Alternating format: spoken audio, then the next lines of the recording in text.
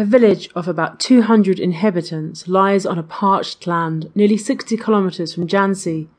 Small hillocks abound all round. For almost 25 acres surrounded the village as well, there is hardly a piece of green grass. There is only one peepul tree in the entire village, but no one dares to go near it. Madho, the village bania, declares it as his property